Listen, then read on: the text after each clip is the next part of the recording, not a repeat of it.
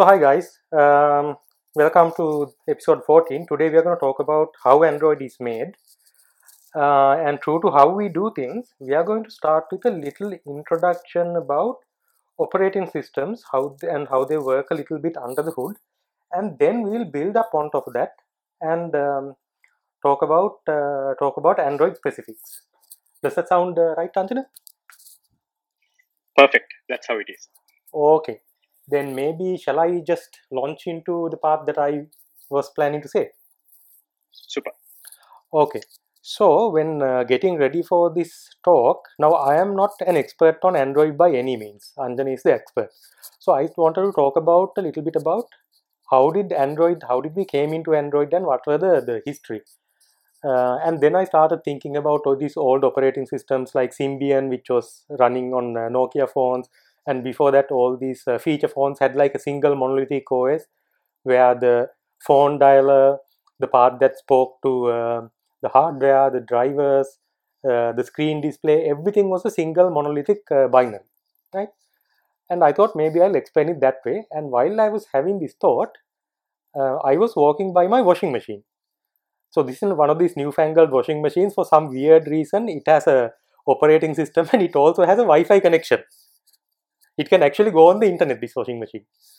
So then I thought, oh, maybe we can start by thinking about earliest washing machines and how we can explain what an operating system is. An operating system is basically any program that controls a machine. So if you think about washing machines from about 40 years ago, they were purely mechanical. You had an electrical switch, you switch it on, that connects a wire which goes to like motors and various things, and you have a mechanical timer with this small ticks type thing. You can turn it, it's spring loaded, and it slowly turns tick tick tick tick, and at the end of it power gets cut off. So that's like a mechanical program. The next generation of washing machines had electronics, so you'd have the transistors, relays, whatever, and the timer is also a dial, and it has a sort of electronic ticker and some sort of counter that counts the ticks and says when it reaches this number, switch off the motor. And also the motor speed is also controlled by some sort of controller, microcontroller, Yes, or CPU or at what level. No? yes, and that's all hardwired. But I was thinking then, for the sake of argument only, let's say you as a manufacturer of washing machines wanted to release a hackable washing machine. By that I mean the user can augment its features, change the programming. Maybe he wants to have like a one cycle, a spin cycle, then another some sort of cycle, various weird things, right? Or they want to install a new sensor for the water pressure, because if the water pressure is too low, your water supply is unreliable. You shouldn't load the soap into the into the clothes, because if water is not enough, suddenly the washing is soaked in soap for a long time. So maybe that is not there, and maybe the user wants to hack it and get it working that way. So if you want to do that, you can't have like a hardwired electronics. You need to have a software which can be overwritten. So let's again say, for the sake of arguments, let's say that comes as a flash memory in the washing machine, and maybe it's a removable USB stick. Anjan, you wanted to say something? Yeah. So I think just to break that part now, we're talking about operating system. Not only operating system there, we're talking about the extensibility aspect, right? Like as and when there are new components being added to that, new sensors, how do we control from the main? But You're that's bringing actually that the angle purpose of an operating system, right? Because remember, to before control more. Bill Gates wrote DOS, computers were like appliances. It had a set program, it had a set keyboard, it had a set monitor, and you could only use it. You can't extend anything. That's right. Then Actually, only yeah. Actually, I remember back then when first IBM computer came out, it was a big deal because this concept of expansion slots, it was huge. Like it the was idea, one of the key marketing yeah. points as well. And now we have come full circle, and now everything is again inside a box that you can't even open. I don't know how many of these guys can. Again for marketing reasons. Yeah. Do you remember the time like when we used to go shopping to Unity Plaza, get a sound card, get like a new VGA card, plug it in, new hard disk? Those are the days. Yeah, I think it's still on. Like people who do gaming, Desktops and they do gaming their stuff. own builds. Yeah. They buy stuff, put it in, and then give it a try. And now it's super easy. Yeah. So coming back to this, let's say hackable washing machine. It has a memory, and since it doesn't have a keyboard or display, you have to pull the plug, put it into a computer, and you program it. Now programs may be something like this. It can control the motor. Maybe think of it as you have a bunch of instructions. Maybe instruction 001 is turn on motor, 002 is turn off motor, and there may be another instruction to control this 7-segment LED displays which can show the digits. So you can say turn on, and you can say upper top segment, left segment upper, left segment lower, that's a number 7. So you can do all those things, and then turn on the water pump, turn off the water pump, turn on the valve, turn off the valve. So that's all of those actions all of those are mapped to instructions. That is how which is a number. Assembly world, right? Yeah, right. So you can think indirectly of that. You're teaching assembly now, right? Kind of. So it's easier when you think of it that way. So 1, 2, 3, 4, 5, 6. Those things are basically the instruction set of the washing machine. And then you also need sensors and actuators, inputs and outputs. So you need a way to check the water level in the drum. So that may be you have an address in the system called address 001 is connected to say valve status, whether you can read whether the water valve is on or not. Address 002 gives you an integer back which tells you what the water level is.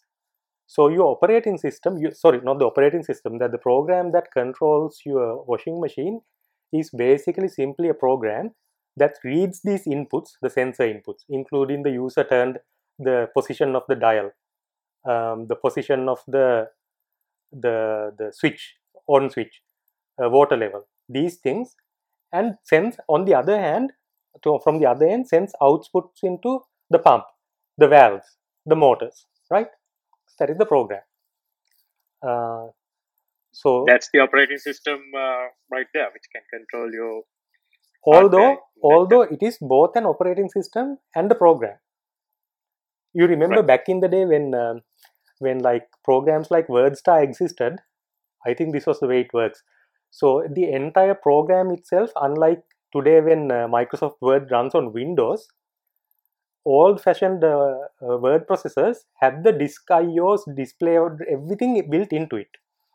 So the word processor knew how to write pixels into the screen. It knew how to read from disk. It knew how to read the scan codes from the keyboard. So the distinction between the operating system and the program was not there. So that's where this washing machine is also right now. So what we would do is, we'll just pull out the USB, open up a manual which tells you what are the instructions, and we'll write a simple program as a bunch of bytes, and you have to have a place to store it as well, right? Because there's a concept of bootstrap. I think a lot of you have heard the word boot, but many of you may not know that comes from the term bootstrap. The bootstrap idea is, bootstrap is like a human being. If you pull yourself up from your bootstrap, you can't lift yourself into the air, no? That doesn't work. So the idea here is, so if the operating system is the one that is controlling the hard disk, reading from the hard disk, but if your operating system is also in the hard disk, then who's reading the operating system? Yes. So you need someone else to. So that is the BIOS for you. Simple as that. Yes, that's the BIOS. That is the BIOS, and BIOS is usually built into like either it's ROM or either it's flash ROM. It's built in, given by the manufacturer. So what this ROM does is, after some basic checks to see like, is like the motor there, is the sensor there, is this thing there, is this thing there. After that, what it does? Checksum. That's called checksum. Yes. Power on self test post. Right. Does that, and the next what it does is, it looks for a specific place in your memory to start reading the operating system from. So no, in the normal like old-fashioned spinning hard disks, this was the boot sector was cylinder 0, sector 0, head 0. So that's where it always looks, and that part is And called the if bootloader. it's not there, and if it's not there, we all know infamous message. Yeah, the most scary message, because then you know the hard disk is screwed. Bootloader not found. Bootloader not found. Moment you see that, you know you have screwed up the whole thing. Yes. That's the worst message you can. Cool. So that's how it starts, and then yeah, I would take that thing. What I would do is I will take this last bit. What I would take is I will buy this water pressure sensor, put it into the washing machine in the right place in the pipes, plug it into the address. Let's say address 008 is free for sensors. Say 001 I said was like drum water level. 002 I said was like timer, like that. Maybe 008 is free. There's a pins free in the chip. So you connect that to this water pressure sensor for the inlet, and then you can program it. You can have a program. In the program there may be an instruction saying read me the current value of this given address. So if you say read me the current value of address 001, it will just give you the water pressure in the drum, like washing machine drum. Now if you say read me the value of address 008, now that it's connected to the water pressure, the pipe water pressure, it will give you that. Now you can use it in the program, and you can write an if statement using assembly, of course. If water pressure is less than say 3, then put some value in the 7 segment display to say it's an error, and hold. Stop the motor. So that's how Don't it go works. further than yes. That's it. I think that's a nice explanation. However, that went into very detailed level instead of using the words like variable. Yes. Have to use registers, read in the pin value. So if you are like a Arduino level programmer, you kind of know pin value is 1 or 0 or something in between. In analog terms or in digital terms, it's either 1 or 0. But if it's analog, you can get a variation between the. Okay. Now, even though that sounds very low level, it's so simple. You have a way of capturing the input, and you make a decision and build the intelligence to your operating system. Shall I jump into the next part where Yes, we talk please. about? Cool. Okay. Now, the world's most popular operating system is Android. Early 2000, actually 2008 was the Google Android. Before that, it was owned by another company. So all those stuff you can just search it up. You can learn history. It's quite nice, and it's working with so many different variations of hardware. So what I thought was, before I go deep into Android internals, I'll talk about what most of us are familiar with, which is the developer perspective of Android. What as a developer, what you see, because the whole idea of studying internals or to understand how Android is made is to become a better Android developer, or become a system designer who can design something on Android, who can work in an ecosystem where Android devices are involved. So first you need to, we start with the developer perspective, and then some of the words and terms that comes up which are quite related to operating system, and then we go down into operating system. Well, you find it easy to digest, easy to understand as to why certain things are done that way. Now, if you download Android and try to do something, you get few things in your download. So you naturally, it has SDK, that's the development kit, which you can code in Java. In the SDK itself, you have an APK builder to generate the Android APK. That's what you say. And something called DX, command called DX, which converts your Java into DEX code. And an ADB, which is the Android bridge. When you have an Android device and your computer, which is when you code your IDE, if you want to make a connection and look at the logs and stuff, you have that Android bridge, which comes with the SDK and so many other utilities in the SDK. And then you need an emulator. ARM or ARM-based emulator. ARM is a type of processor. We will the most popular ARM is, I think, the Apple M1 Silicon, which is based on ARM.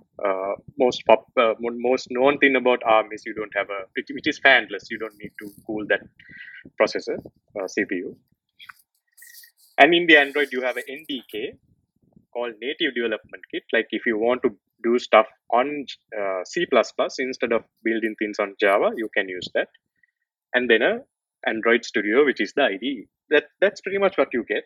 And then you can start building. Now, for you to start building application, you need to understand certain components. What I'll do is I'll try to quickly go through these components and try to explain that in a way that if you're trying to build the application, how these components are used in Android world, how much ever the language and the framework and the development is complicated, you have only 4 types of components to build your application, right? If you want to build a UI, something visible to the user, you have to build that by inheriting something called activity. So activity is the class that gives you that UI path. And if you need something to happen in the background, like read something, get something done, the way to implement those is using something called service in Java. So you have the activities, which are UI elements. Then you have services. And then when you say component. UI element, are you talking about buttons and input boxes? So No. Okay, when I say UI, the activity is a full screen what you see. So a group of UI elements, group of buttons, text boxes, layouts, and stuff will create the activity. So let's say this in Clubhouse, this view we are looking at, which is the chat window, which has the icons and the stuff that is like the leave and the mic whole buttons. thing is That's one activity. That's one activity. Okay. The whole screen, what you see is one activity. Right. And when it comes to UI components, I think I have another point on that. We'll touch upon that part. So you have the background daemons, which are the services. We want to get something done.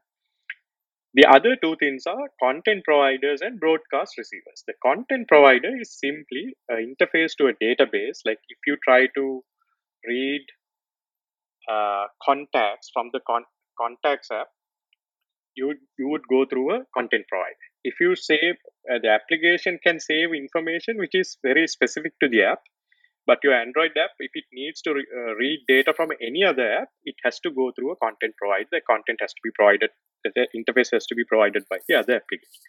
So that's so in a normal operating system, what does this translate to? Is it file system? Not really. In a normal operating system, your application does not run in a sandbox. So here, a content provider is a sort of exit from your sandbox for you to go to another application's data and to get. Yes, eventually it's at the file level. It could be at the file level. So it's a way to read the device's persistent storage. It's a way to read the persistent storage, but you have to design your application in such a way that you allow other people to read it through an interface. Only if you have a content provider defined, the other people can read it. Otherwise, it becomes part of your sandbox. So when you say other people can read it, so I'm asking this because I'm not an Android person. So let's say you have in a desktop, you have a Word document. You save the Word document. It's in the file. It's in the operating system as a file. So there is no concept of other applications reading this really, unless it's like another Word type document. So how does this work in Android? So when the way I think we have to, when you go into details, we talk about the Zygote and all that, then things becomes much clearer. Think of it as every Android app is by default in a sandbox, and it has no hardware access by default. You can't talk to hardware by default. This is just like the V8 engine that we talked about in a previous episode, right? No, right. Very, very similar. Very similar. the only time you give permission, only time you can exit the sandbox is through permission, which we would come to that permissions. And to understand the Android permissions, you need to understand Linux permissions. So I would even go into that level to explain that permission model. So that's this is another thing. Most of the Android developers get mixed up. Why can't I access something? Why do I have to use so many classes and stuff to do a simple thing? That's to provide that security, because apps are developed by third parties, and you always give them a private space. You don't want to install an app by some app developer and lose all your information. If that application developer could access everything, if, let's say you install app, it says free music, and you run it, that application would access your photos folder, take all the photos, upload it somewhere. Do you like that? No. So that's where the default sandboxing comes. And if your content needs to be accessed by other applications, that happens via a very clearly defined, the word interface is not perfect though, but by a mechanism called content provide. If there is no content provided built, you can't access other applications data. Simple as that. Hmm. Then comes the broadcast receivers. Now, your application is in a sandbox, but however, your application needs to know certain things that happens in the operating system. For instance, my application needs to know whether the network connectivity is on or off, whether I'm in Wi-Fi or not, whether my battery is dying or not. This happens at the operating system level, right? Your application is in a sandbox. Operating system keep broadcasting these information to any app that is running. And if you have implemented the broadcast receiver, the OS broadcast or anyone broadcast, and you're listening to that, and those receiving channels are important to you. Like most of the time, you don't need to receive uh, all the information. Let's say if you're particular about your GPS changes, the Wi-Fi on off, battery level, you receive to that. How that happens? It's actually a Linux. It happens with the Linux operating system, which is behind the Android, which is actually those are actually interrupt handlers. So the operating system keeps throwing those at the app, and if the app is willing to capture that and react to that, that's how you do it. So those are the four things you have in any as an Android developer. That's all you get. You have to build anything based on that. Then then comes the other concept of Android called the intent. So if Wait, you have to call, let me see if I can wrap my head around it. So the paths that you mentioned right now are activities are creating like screen type elements, like screens that do something. And yes. then content providers are the way for you to access the permanent storage of the device and also make your data available to other apps in the With same the device. exception, if it's your private data, you can do that without a content provider. Right. Right. But anything that you plan to share or you're trying to access other apps data, you go through a content provider. Right. And the third one you said this is broadcast receivers. So where I come from, these are just event listener type things. So Event listeners, pure event listeners. the system triggers events like, oh, battery level now at 15% or critical level, and your app needs to do something about it.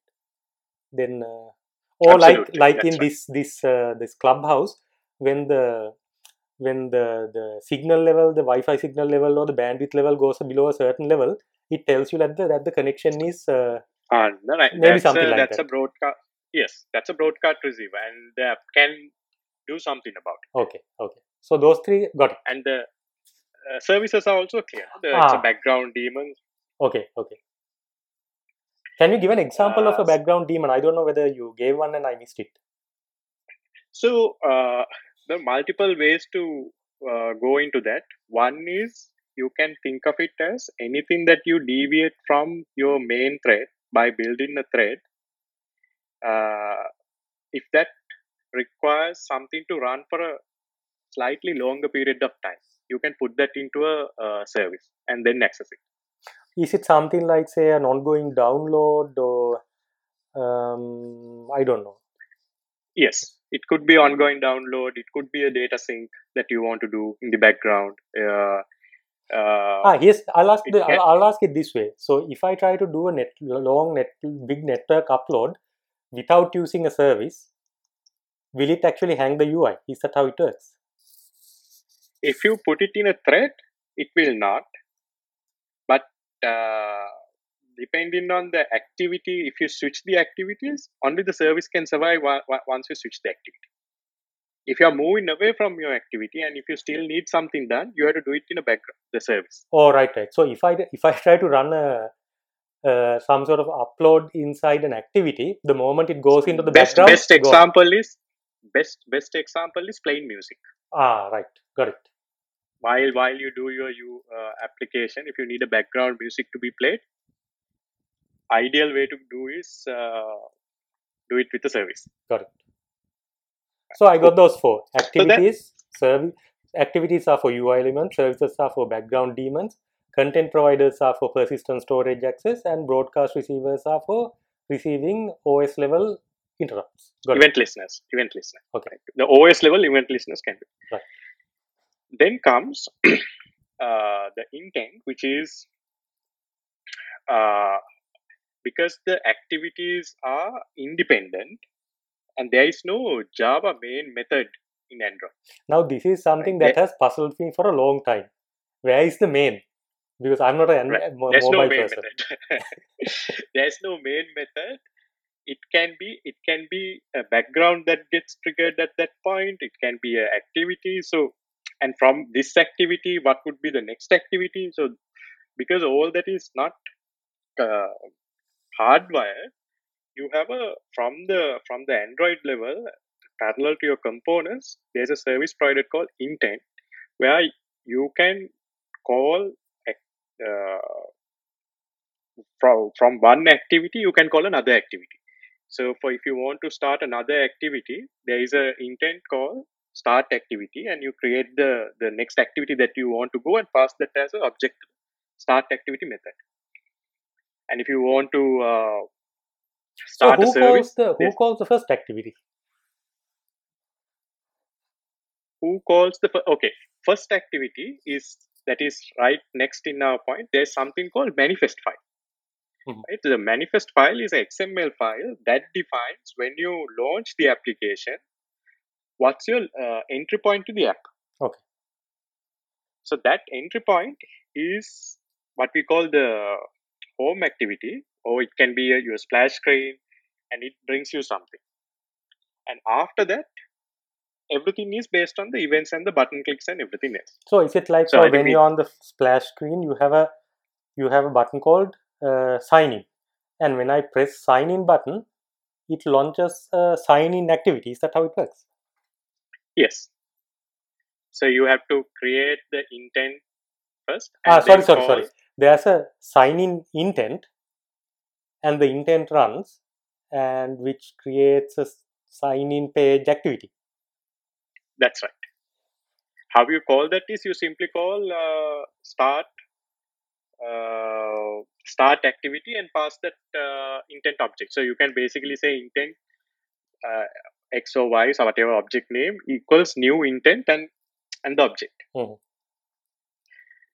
So I think I jumped one step on the manifest. So coming back, so intent is that's the scenario of intent, and the next most important thing as a Android developer for you to understand is the component lifecycle. Now this is very confusing at first time, but once you understand this, you become better at it. The what you need to understand here, unlike building a desktop application, the operating system is very nosy. It does a lot of stuff to the application. It tries to start the application, it tries to stop it, it tries to kill it, depending on situation. Now we need to understand this. Why would an operating system try to kill application? Now again, this is a Linux type of understanding. Now in Linux, if if the apps are taking much, if apps are consuming CPU and RAM continuously, there is another process that kicks off and it kills some of the activities and makes the operating system responsive. Quite similar concept. Given the mobile devices have limited power, RAM, CPU, the operating system decides to kill things, stop things, and start things when things are required. And we'll talk about there's a LRU, least used algorithm also used. I'll come to that. But from a developer point of view, anything that you do needs to be part of the life cycle.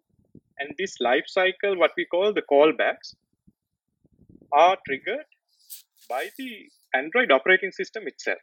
So you have to simply write this. Like if you are building an app, if you are building any component, like best example is most of when you are building an activity component, which has 6 callbacks, which has 6 empty methods that you need to write code. And most of the developers go crazy when they see that. Why would I have to write 6 methods like on create, on start, on resume? I think there's post, stop, and destroy. So if we try to take an example like this, from my angle, all I want to do is to display a login prompt with like a username, password, and a button. Now, normally, if it's in the HTML world or like the Visual C world, I know how to do this. But here, where do you start? Like, where do you start writing the code? Because there's no main. Now, yes, now let's say the start activity method was called and the intent was passed as the new activity, which is your login, and then comes the onCreate method. So onCreate method, you have to have content where how do you create your activity, and then you create it. Then gets the onStart method call. At the end of onStart, you basically have the UI rendered done, which is ready. So if I want to check at the login prompt, first do a quick check to see whether there's connectivity to the server or not. Where do I put that? I think you put it on the onStart. Right. Once it started. Not on the create. Create is at the rendering stage. And then you have on resume and on post. Now what happens is while you're at it, let's say your user who's on the mobile phone switches the app. Now when you say switches the app from your app to maybe he or she wants to check email. I'm just creating a story so that you can understand, right? Then the operating system might call you on post, or it might call you on stop or on destroy. Anything can happen based on the RAM you have, based on the condition. That's where you sort of have all the methods ready. And it's so if on post is called, your intent goes to post mode, and when the operating system triggers on resume, you resume back. So at the resume, if you want to do some stuff to be ready, you call that. So without going much details into this, at a very high level, anything that you build has your activity. It has to have 6 lifecycle callbacks, and most Android developers have seen that. If you try to write Android app, this is the first thing you see. Instead of a main method of the activity, these events. So that's why, because operating system is putting his hand into your application, that's where you have to be ready with these methods. That most of the Android developers understand that later in their part, but once they understand, they do a much better job. So your app crashes, most of app crashes are related to the way you look at the life cycle, and of course memory handling and things like that. But once you understand life cycle better, you become better at reducing the crashes. Then in the Android world, you have a manifest file, XML file, which talks about here are the components, and this is how the components react to the system. And more importantly, here are the permission needed for the app to break the sandbox and go to the OS level. And that's all in the XML. That's called, I think it's called application manifest file, application dash manifest file. Can't exactly remember, but something similar at the root level. You find that file. Cool.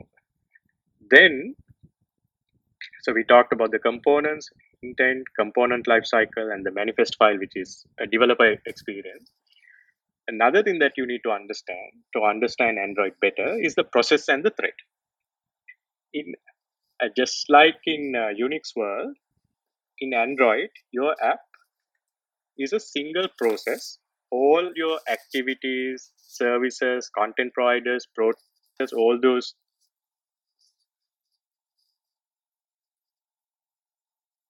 Anjan, are you there?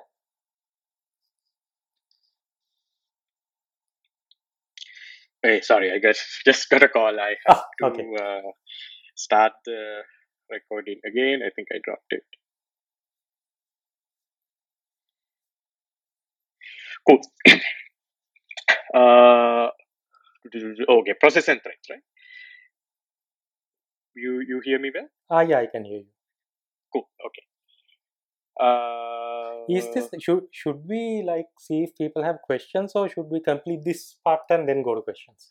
I think I'll take 2 minutes to complete the process threads and the interprocess part, and then we open for questions. Okay. Because then comes the framework part. Right? So the process and threads, like in Linux, everything in the Unix world, where everything like app, when you run an application, it's a process. So your Android app is a single process with a single thread by default. The process has all the Java classes loaded, which is required to run it.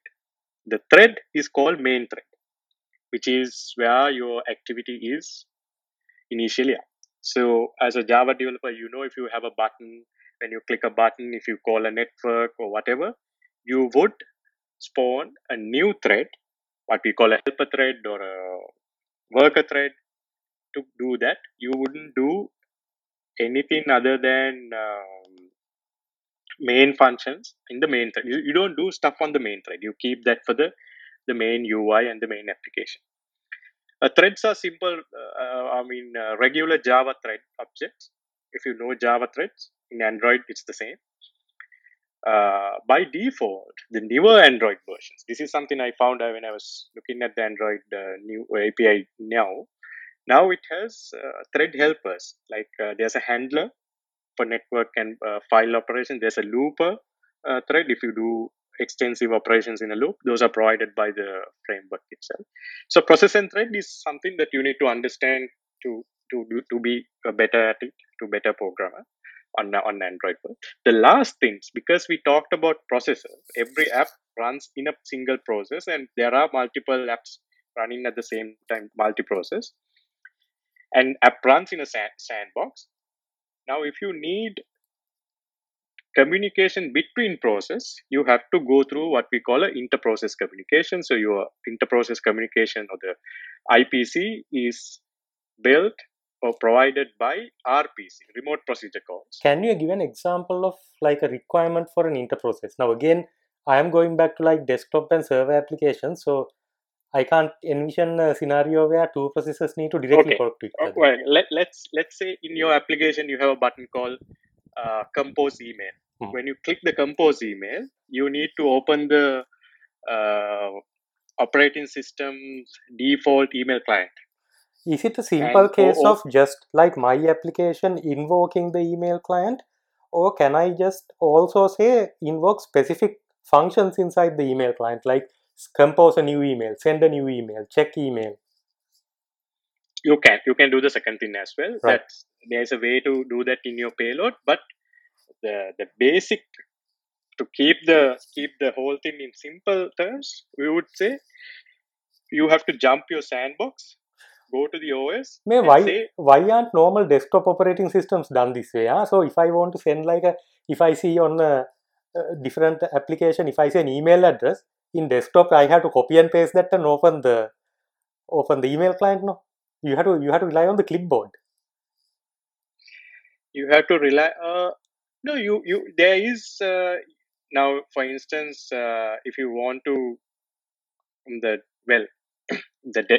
desktop. So okay, in the web In the browser desktop. you can do. No, not in the web browser. I'm saying in the desktop. Oh, okay. No, When you say they don't I take on, first like, the different desktop applications don't take advantage of the fact that there are other applications running on the same desktop which can do things for you. and yes, and also the stock caps. I think if you use Windows API, if you're on Windows, where there's something called Win32 API, which can do that stuff, which understands what's in the OS level, and you can do stuff. But not In the other Visual stuff. C, No, like, for example, now I have Slack installed, and then I also have, say, what else? Let's say I have Zoom installed. Now Zoom can't really access anything from Slack unless you have a plugin or something. But in the Android world, you can actually say share this on Slack, and it can pass on some data into Slack, right? can do, You yes. can do this inter-process communication that you talked about. Multiple ways to do it. I think one is inter-process. One is you can also do through your content providers if the content providers are allowed it that way. So Maybe that's one of the reasons cool. why. Sorry to like go on a tangent, but I'm No. wondering, That's okay. That's a good point, though. maybe that's one of the reasons why all these even Google and Apple are thinking of like building the operating systems to be more like Android than iOS now. Kind of, but let's come to the real restrictions and the real fun part, and how a small device with limited memory, limited RAM, uh, have, can run games, Word, Excel, and all the stuff that you can do it in your OS. Yes. How has it enabled that? Right. So the RPC is done a mechanism called binder mechanism. There is a project called Open Binder. You can, if you are interested, you can go into that part. But that binder is the underneath solution for you to do RPC. I think that's those 1, 2, 3, 4, 5, 6 are the first things as an Android developer what you would see, what you would experience. Let's take bunch of questions, and then I will jump into Android framework, and then the most important part after the Android framework is the architecture.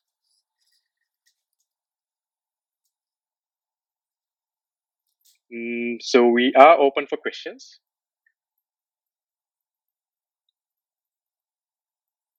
I think I see someone.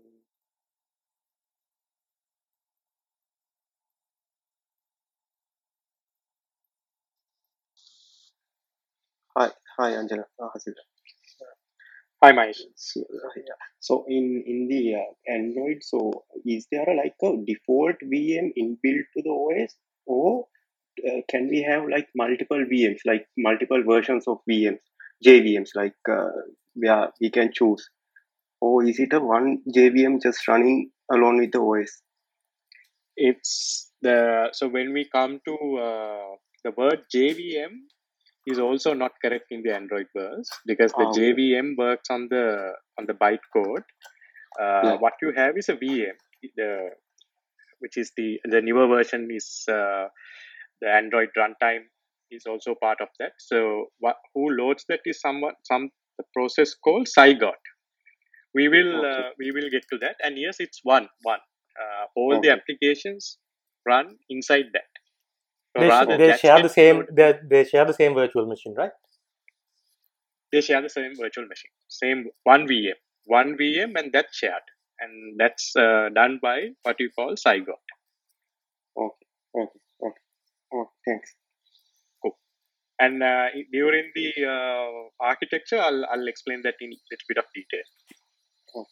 Okay. And this is a series. I don't know whether even we are 43 minutes down. I don't know whether I can go into all of these in this session, but there will be a continuation with all that information. Okay. Cool. Okay, Mahesh. Thanks. We have Uh, ABC. Hi, Anjana. I'm a sort of an Android developer, a new one. So I have Right. seen Hi. this. There are applications with multiple processors. So can you give me an example? Why would an application need multiple processors, like multiple processors, rather than running on multiple threads, right? Can we get an example like that? Okay. Okay. Right. Now that goes even deep down than the Android, which is which we need to talk about the embedded Linux, the Linux part of it. Uh, Now, generally in the CPU world or the operating system level, you have looked it at as like a one CPU runs one operating system like a view. But if you take most of the operating systems today, they can run in multiple CPUs. So that feature is actually abstracted to Android, which is the multiple cores are used by the Linux kernel itself. The new modern kernels, modern Linux versions, Unix versions you have supports that. So which decides what can be parallelized and how to do those things in parallel, and that work gets done at that level. Did that answer your question? So that those cores are actually used by the underneath Unix Linux operating system, not by Android. Right. I'm not quite sure that I got the full idea, but Okay. yeah. So let's take the Android part out. If for an operating Mm-hmm. system uh, to be able to use multiple CPUs, multiple cores, Mm-hmm. the operating system should support that. That support comes from Linux because Android is built on top of Linux, on top of Unix kernel.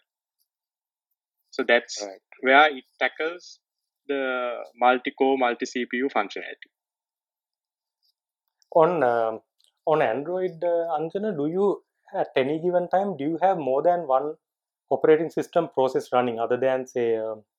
So I think you're going to get into Zygote next, but except Yes, for the I think running when process. we get into Zygote, that will be much clearer. Okay, Cool. Any more questions before we jump into the onto the framework stuff? I And have one. then I have one question. Oh wait, Kulendra, you go first. Okay, so this was like kind of piggybacking on Hasita's question on why do like desktop applications don't do this like payload sharing kind of a thing, like where you can share to another app, and like the answer you gave and like what I understood was happening. So even with, like, let's say inter app sharing on Android. So let's say I have Slack running on my uh, mobile, and I want to share some of it to like another process, like another app. I still have to write like some code to like call Android OS API and pass this payload over, right? Like it's not like natively built into the app automatically. You have to actually, like, let's say if I'm passing images between WhatsApp and Telegram or like anything, Instagram or whatever, like the app developer still has to write that code where it calls that like some like a shareable API call and then pass that payload and like pass that action ID or whatever as well, right? Is that right? so two ways to do it.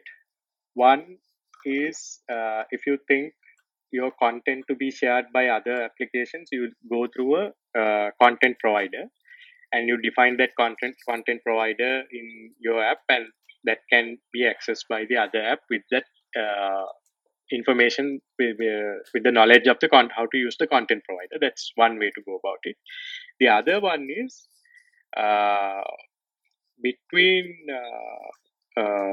RPC, between the processes, the communication framework is provided, but you're right. What goes on the payload, how you deal with that payload is something you need to implement.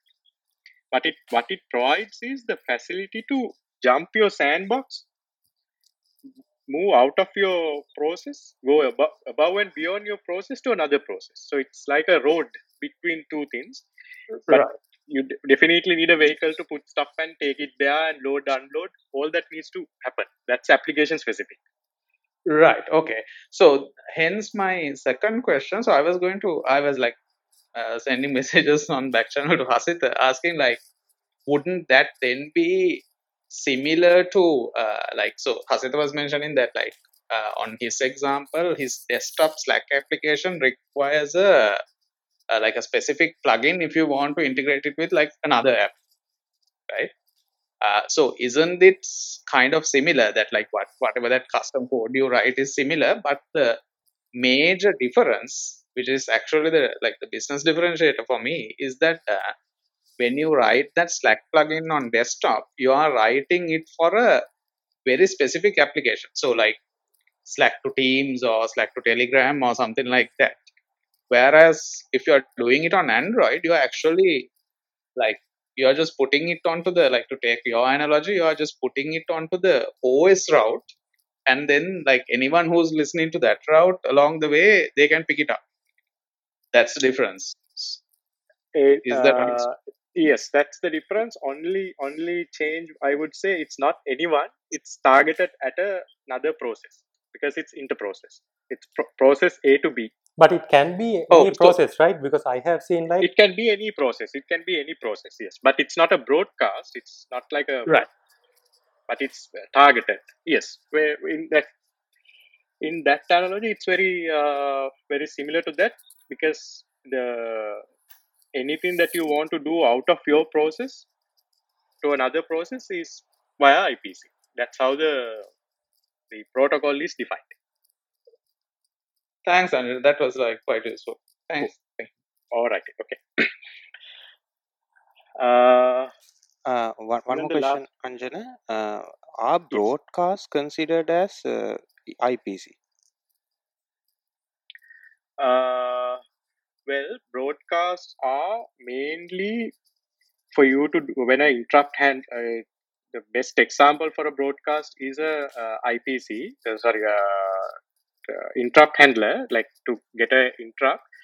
But on there are certain cases, some of the broadcasts are wrapped around IPC as well.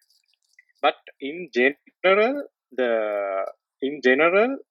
the broadcast is used for OS to process, not process to process. Because if you look at most of the broadcasting interfaces, that comes from the OS level, not from another process. But there can be situations where that is triggered from another process as well if the OS honors that they would broadcast it. It's not, for me, it's not IPC, it's not interprocess, but it's from OS to a process. That is probably the differentiator there.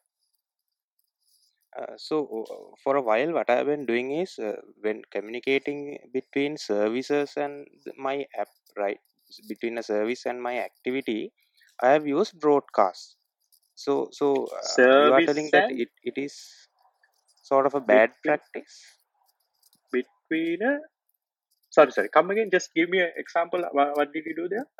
Now let's think. Now I'm running a background, sort of a polling mechanism, right? Every 10 seconds, I send a request to the server and get the response. And if there are any changes, I have to communicate it to the activity, right? What I do is when I get the response, I check whether there are any changes and publish a broadcast, right? And I have Oh, a okay. broadcast So list. you do pub sub within the app as well, Yeah. So I have a broadcast listener on the activity, and you and then publish one of your application level events to the broadcast, which yeah, is yeah, yeah. okay. So So you are is it a using bad that medium. practice? So I think which is okay. I don't know whether from a performance point of view whether it's a overkill. It sounds like a overkill, but it's mm-hmm, there's no harm as well because if you need sort of interrupt, if you need sort of listeners, That's one way to go about it. Or I would, if I am to implement that, what I would do is in my activity, I would create a thread which can listen, which can react, and use that thread. Simple as that. Like a worker thread. So how would you publish that information from the service? So the service can be because it's your own application. That can be written to your SQLite DB, or you can capture it in the application in the same heap and the same application context. You mean in the same so memory? you would in the same memory. But then how about the concurrence issue since it's a separate thread?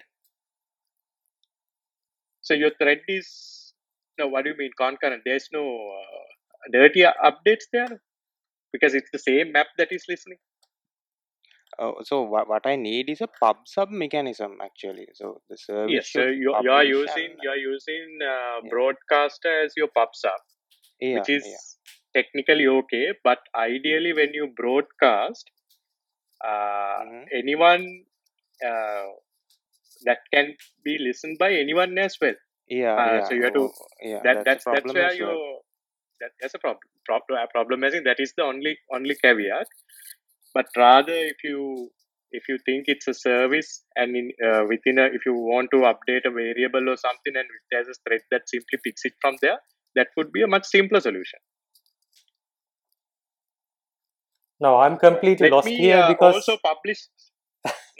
No, I was going to say I'm completely lost because I'm at the operating system level. If all I can do is, if I had access to the kernel, I would check the file descriptor and check what's underneath the broadcast. Is it like a socket or what? And if it's a socket, is it like a IPC socket or what? But here I'm completely lost. No. Here, what he's doing is in the application. Generally, you have a broadcaster to listen to a interrupt. Within the application, you broadcast it. Within the application, you listen to that. I'm saying that you don't have to do that because anything that you broadcast, with the right permission, people, as in apps, can listen to it. He's trying to do a broadcast within the same map instead of what simple event listener would do that.